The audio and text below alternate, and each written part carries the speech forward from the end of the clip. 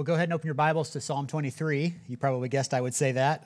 If you don't have a Bible with you, there should be one of these on the floor around you, and it's page 382 in these Bibles. We're in week 4, as Jerry said, of a 6-week series called The Valley, and it's about Psalm 23, which is really one of the most well-known passages of Scripture in the entire Bible. And when we started, I got to be honest, I was a little bit thinking, like, really, we're going to spend 6 weeks on just 6 verses? Like, how are we going to come up with that much content? That's a lot to spend on a verse. And sometimes we have these, like, long passages of Scripture that we have to figure out how to narrow down into a message. So maybe we'll have a chapter and a half that we have to figure out how to get into 30 minutes, and that's difficult. But this was like, oh, no, I don't know, one verse a week for 6 weeks? I didn't think there would be much.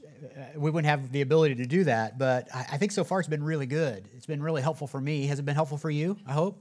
Yeah, good. And so what we decided to do is we're going to just extend this series. So we had to make a decision after last week. We canceled church services on Sunday morning, and so it's like, well, do we just go on to verse 5, or do we do verse 5 and 6 together, or do we shorten the next series because we're already planned out through Easter and we ain't moving Easter?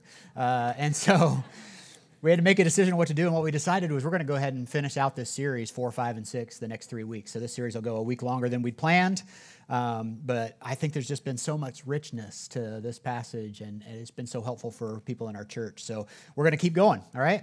So Psalm 23 was written by a man named David. Most of you know, Michael said David was king. He was also a soldier. Before he was a soldier, he was a lowly shepherd boy. And I say lowly shepherd boy not because I think like the position of shepherd is a lowly position to have, but David was actually a little man. He was kind of the runt of the litter, and so much so that when David's father learned that one of his sons was going to be anointed king, you may know this story from the book of 1 Samuel. He brought all of his sons out in front of the prophet except David. Now, can you imagine being in a situation where somebody says, oh, I'd like to meet all your kids, and you line up all your kids except one and forget about them? And so when Samuel goes by his sons and goes, that's not him, that's not him, that's not him.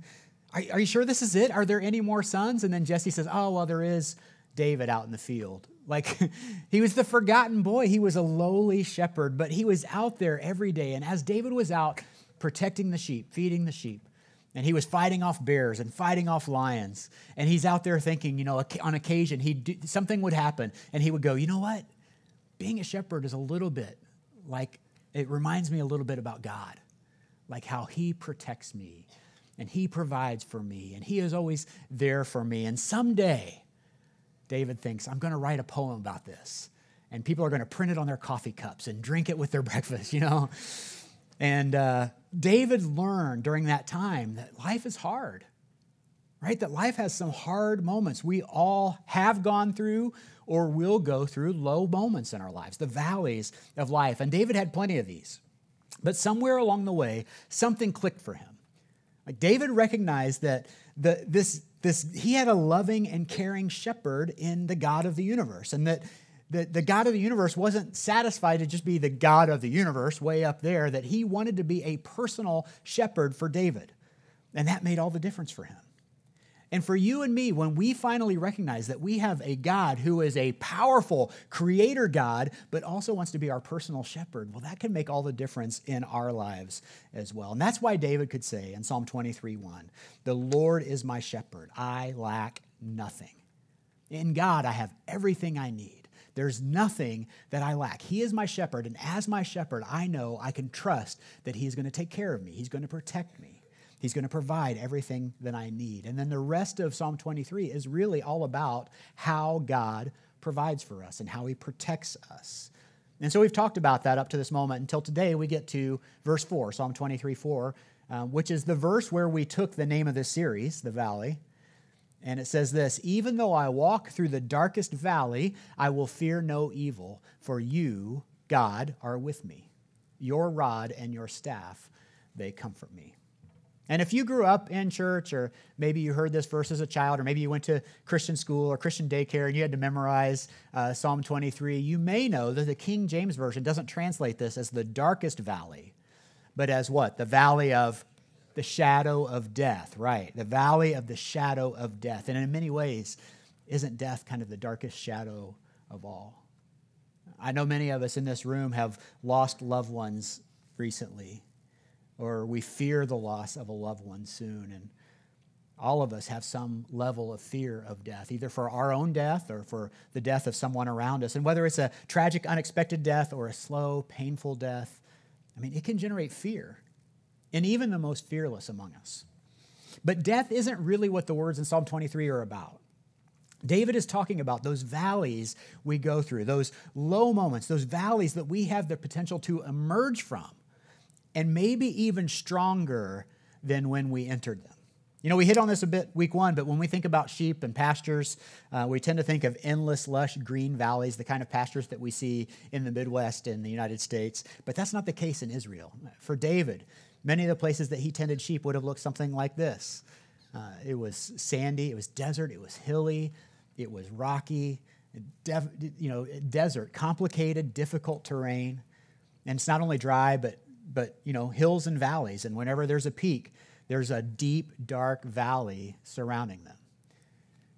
And so a couple examples of these valleys. You can see, depending on the time of day, how the shadows can overcome the valley. They can come and fill in those deep valleys. If you look at this next one, what does this picture reveal? Well, if you notice something about the valley, you'll see shadows, first of all. You see the darkness down in there. But not sure how you can see it, but there's water down in the valley. And then unlike many other places in the desert, you can see that there's green down there. Right? There's vegetation, there's plant life, there's food, animals' food down in the valley. But there are a couple of dangers, too, that are unique to the valley. First of all, there's always the danger of flash floods. Even if it's not raining where you are, it could be raining upstream, and a good shepherd would know that if it's raining somewhere, there's an opportunity for the water to come rushing through the valley and wipe out everything in its path. There can be a flash flood. There's also the danger of predators. I mean, lions and bears and wildcats will hang out in the valleys because they know that that's where their food is going to be. And so when flocks are passing through the valleys, those predators can prey on the flocks of sheep. But the truth is that sometimes the valleys provide exactly what the sheep needs. So while the valley can be a frightening and dangerous place, it's sometimes necessary for the shepherd to lead his sheep through the valley. Notice I did not say into the valley, but through the valley. We'll get to that in a minute. Now, it wouldn't take much time for us to build a list of the different valleys of life, would we? Would it? I mean, most of us can think of the valley that we've recently gone through, that we're in now. Maybe it's the valley of failure. Maybe it's the valley of a broken relationship, the valley of sickness, the valley of divorce, the valley of bankruptcy, the valley of betrayal, the valley of addiction or depression or assault or death. And when we go through those valleys, one of two things can happen. Sometimes good things result. We're stronger on the other side. Those difficult days have the potential to shape our character and provide for us an opportunity to help others. I was talking to a friend of mine this week who went through a difficult time in his marriage a couple of years ago, and he's using that now to minister to other people who have been in difficult times in their marriage. That happens sometimes. Sometimes when we have a tough marriage and we go through a valley like this, our marriage is stronger on the other side. It's not like how it used to be, it's better. Sometimes our friendship, if our friendship is broken, we'll go through a valley and our friendship can be stronger on the other side, right? And so in the valley, our faith can grow. We can become more dependent on Christ. Maybe you found Christ in the valley. But we all know plenty of stories, don't we, of people who have never really come out of the valley. Like they've never recovered. Maybe somebody here today feel like you went into a valley and you've never come out. So why chance it? Like if there's so much danger in the valley, why would a loving shepherd risk leading his sheep into a place like that? I mean, sure, that's where the food and water is, but sometimes the valley is a necessary passageway to something greater on the other side, right? Sometimes, notice that David says, even though I walk through the valley, not into the valley, even though I walk through the valley, which it indicates that I'm going into the valley with the defined purpose of coming out on the other side of the valley, that there's something greater over there. It's a necessary passageway to get to something greater on the other side. Author Jeff Manion calls these valleys of life, he calls them the necessary middle space. Now, through his book, The Land Between, Manion talks about the experience of the Israelites and their 40 years wandering in the wilderness on their way to the promised land. And Manion says this about the middle space. He says the desert or the valley is not intended to be their final destination, but rather a necessary middle space where they will be formed as a people and established in their connection to God. Formed as a people and established in their connection to God. I want to tell you this morning that no matter where you are on your faith journey, one of the things that God is doing in your life is He's changing you. He's working on you. He's transforming you slowly but surely from the inside out. He's messing with you just a little bit. And you may not like it, and you may not have asked for it, and you may not want it, but He loves you too much to leave you the way you are. He wants to transform you into the image of His Son, Jesus. And He wants to establish our connection with Him. That's why the Apostle Paul wrote this in Ephesians 3. He wrote, to the church in Ephesus, he said, I pray that out of His glorious riches He may strengthen you with the power through His Spirit in your inner being, so that Christ may dwell in your hearts through faith. And I pray that you, the people of God, I pray that you, being rooted and established in love, may have power together with all the Lord's holy people to grasp how wide and long and high and deep is the love of Christ, and to know this love that surpasses knowledge, that you may be filled to the measure of all the fullness of God. These valleys of life are those places where we can be rooted and established in our faith.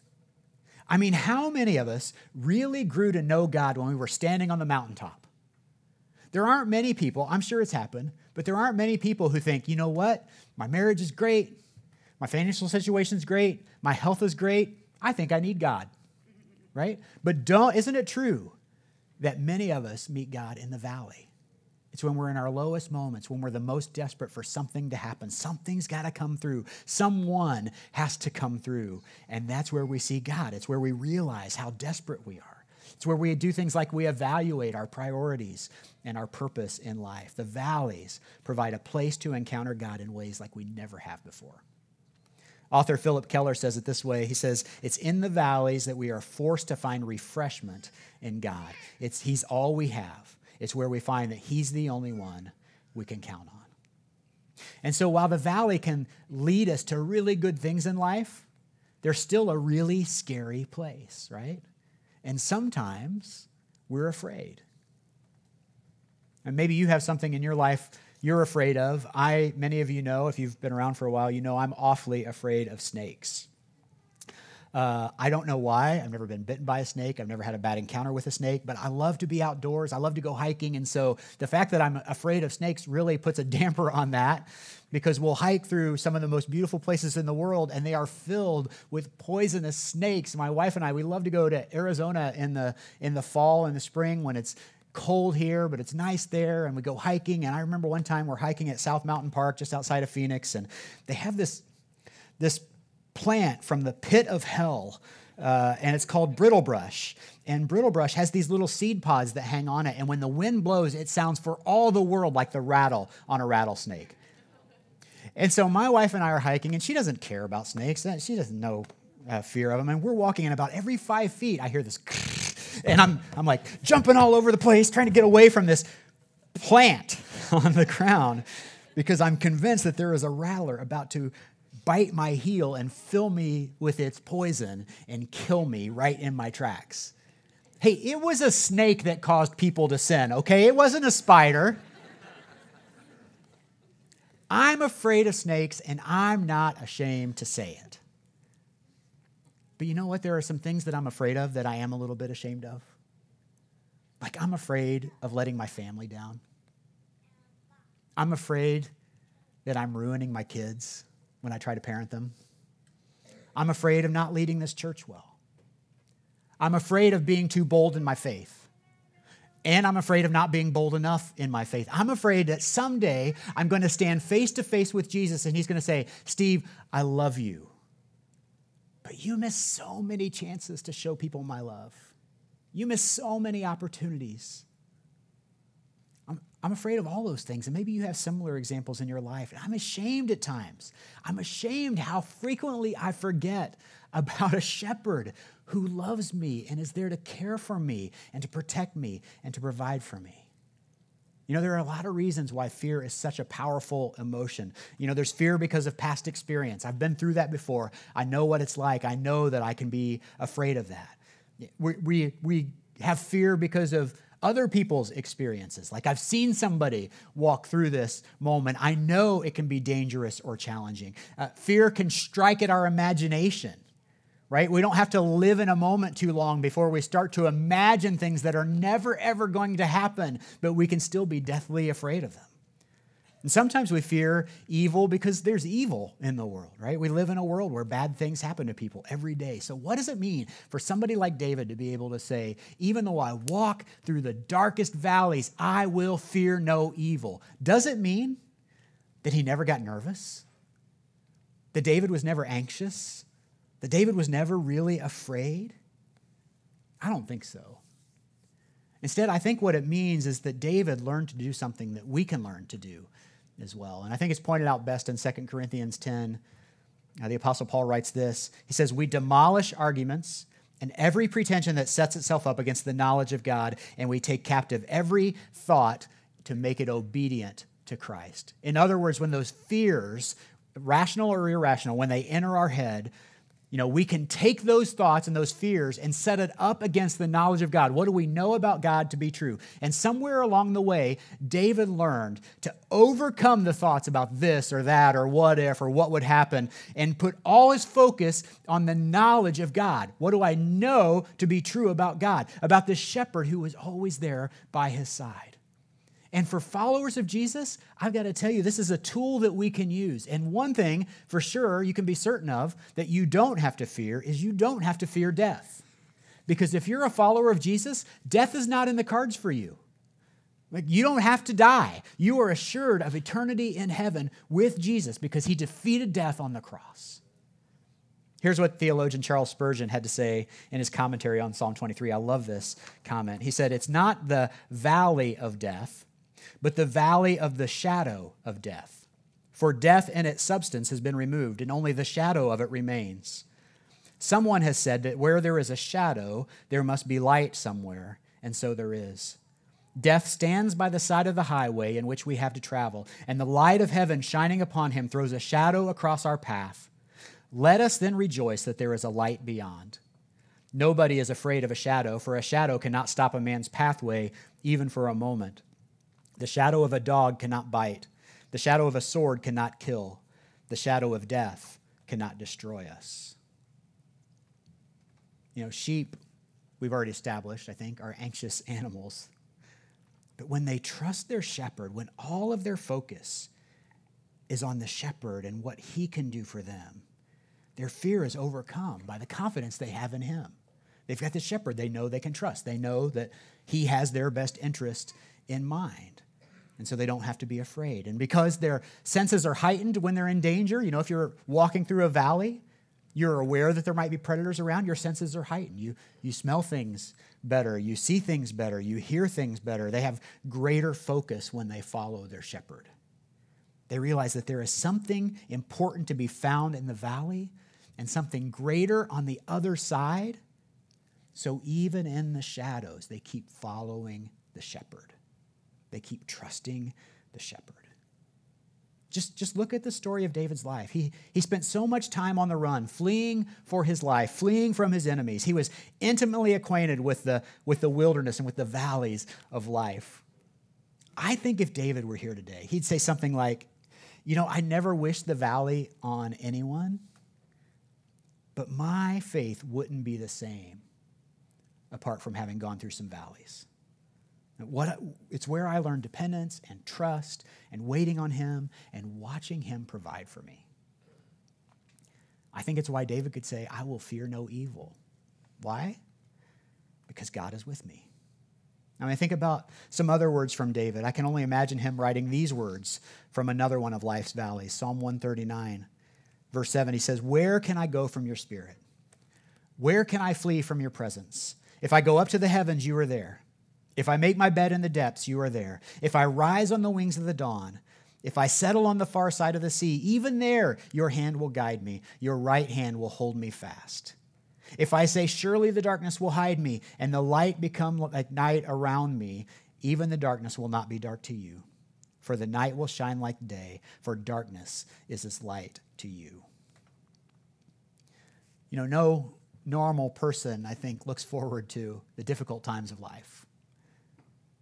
But for David, it was in the valley, those moments in the valley where he experienced and learned to trust God like no other time in his life. I mean, think for a moment. Just think about the times you've said something like, I just want to be closer to God. I just want to experience him in greater ways. I just want to know him more. Could it be that the valley, and maybe even the one that you're in right now, is the exact place where God wants you so that he can do something great in your life and in your faith, something he's never been able to accomplish with you while you're standing on the mountaintop, because you're just so darn independent. You just don't need him then. There's a couple other details in this verse that add, I think, to David's confidence in God as his shepherd. Psalm 23:4 again says, even though I walk through the darkest valley, I will fear no evil, for you are with me. And then it says, your rod and your staff, they comfort me. Now, a rod and a staff were two implements traditionally used by a shepherd. A rod was like a weapon. It was like a club, and it may have had nails or shards of glass or sharp rocks embedded in the end. And a good shepherd would have never gone out for the night or for the day, never ventured down into the valley without his weapon, without his rod. Right? It's a tool he used to fight off predators. It was necessary for his own safety, but certainly for the safety of the sheep. He'd never use it on the sheep. He would use it to protect the sheep. And then he always took a staff, too. Now, a staff is what we think about when we think about a shepherd. It's the hooked staff. It's got the hook on one end and a long rod, and the shepherd would lean on that and look out over the sheep as they grazed in the field and look out over the landscape. And it was a tool to use to guide and direct the sheep. He would prod them with one end, never hurting them, but prod them with one end. And then if a sheep, fell over or fell off the path, he could use the hook end to bring them back to safety. So you can see how the visible presence of these tools added to the comfort and security that sheep would find in their shepherd. And for you and me as followers of Jesus, getting through the valley and emerging through the other side has everything to do with our confidence in God. It's our faith that reminds us that he's in charge and always in control. He's got the right tools to keep us safe, to protect us, and to provide for us. And so no matter what it is that threatens you today, no matter what valley you're in, no matter what battle you're fighting, you can know he's close to you right now. That God is with you. He understands the pain and the fear that you've had to go through. He's greater than your greatest difficulty. He is more powerful than your greatest nightmare. He is with you. He is present even in the darkest valleys. You can have assurance that God knows the way through to the other side. And so maybe today you're ready to admit that. Maybe you're ready to say, I want that. I believe that. I want the faith of David. I want to believe that he is close to us and that he's willing to help us, but I don't know how to do that because what happens when I walk out these doors and I go back into the world? What happens when I go to work on Monday morning or when I go to school on Monday morning and things are exactly like they are now? Like when I'm in this place, when I'm in this room, I feel safe and I believe what you're saying about God. But when I walk out there into the world where things are still the same, I don't know what to do. I just want to remind you of the personal emphasis that we see in Psalm 23. David says, even though I walk through the darkest valley, I will fear no evil, for you are with me. Your rod and your staff, they comfort me. There's this personal touch to this verse. It's David's way of saying, hey, he's not just the God of the universe. He's not just the God of earth or the God of his people. He's the God of me. He's a shepherd that cares for me. He's not just our shepherd. He's my shepherd. He's with me. He guides me. He fights for me. And it's so easy to say that, isn't it, to other people about God? Don't we sometimes have more faith in God with other people's problems? I mean, how many of us, if you're a follower of Jesus, how many of us as friends, when our friend is going through a difficult time, will go to our friend and saying, I believe God can heal you of this. I believe God can fix this in your life. I believe God is there for you. I believe you can trust in him right now. And then when something happens in our life, we say, I don't think God can do it. I just don't think he's got it. I don't know. Right? Don't we do that? Like, we're not a very good friend to us. Because a good friend would tell us what God is capable of and what he can do. I have a hard time sometimes believing that for myself. You could say we know about God, but do we really know God? Do we know God as the shepherd? Do we really believe and trust what he says and what we learn about him and what we read about him? It's one thing to say he is with us. It's another thing to say he is with me, right? It's one thing to say that he will guide us. It's another thing to say he will guide me. It's one thing to say he fights for us. It's another thing entirely to realize he fights for me. Whatever battle you're fighting today, whatever valley you're going through, maybe you've been in a battle for a long time in your life right now and you're about done. Like you just feel like you can't do it anymore. You realize you can't win and you're ready to give up and you're way too focused on the problem. You're way too focused on the issue, the pain, the adversary, the enemy.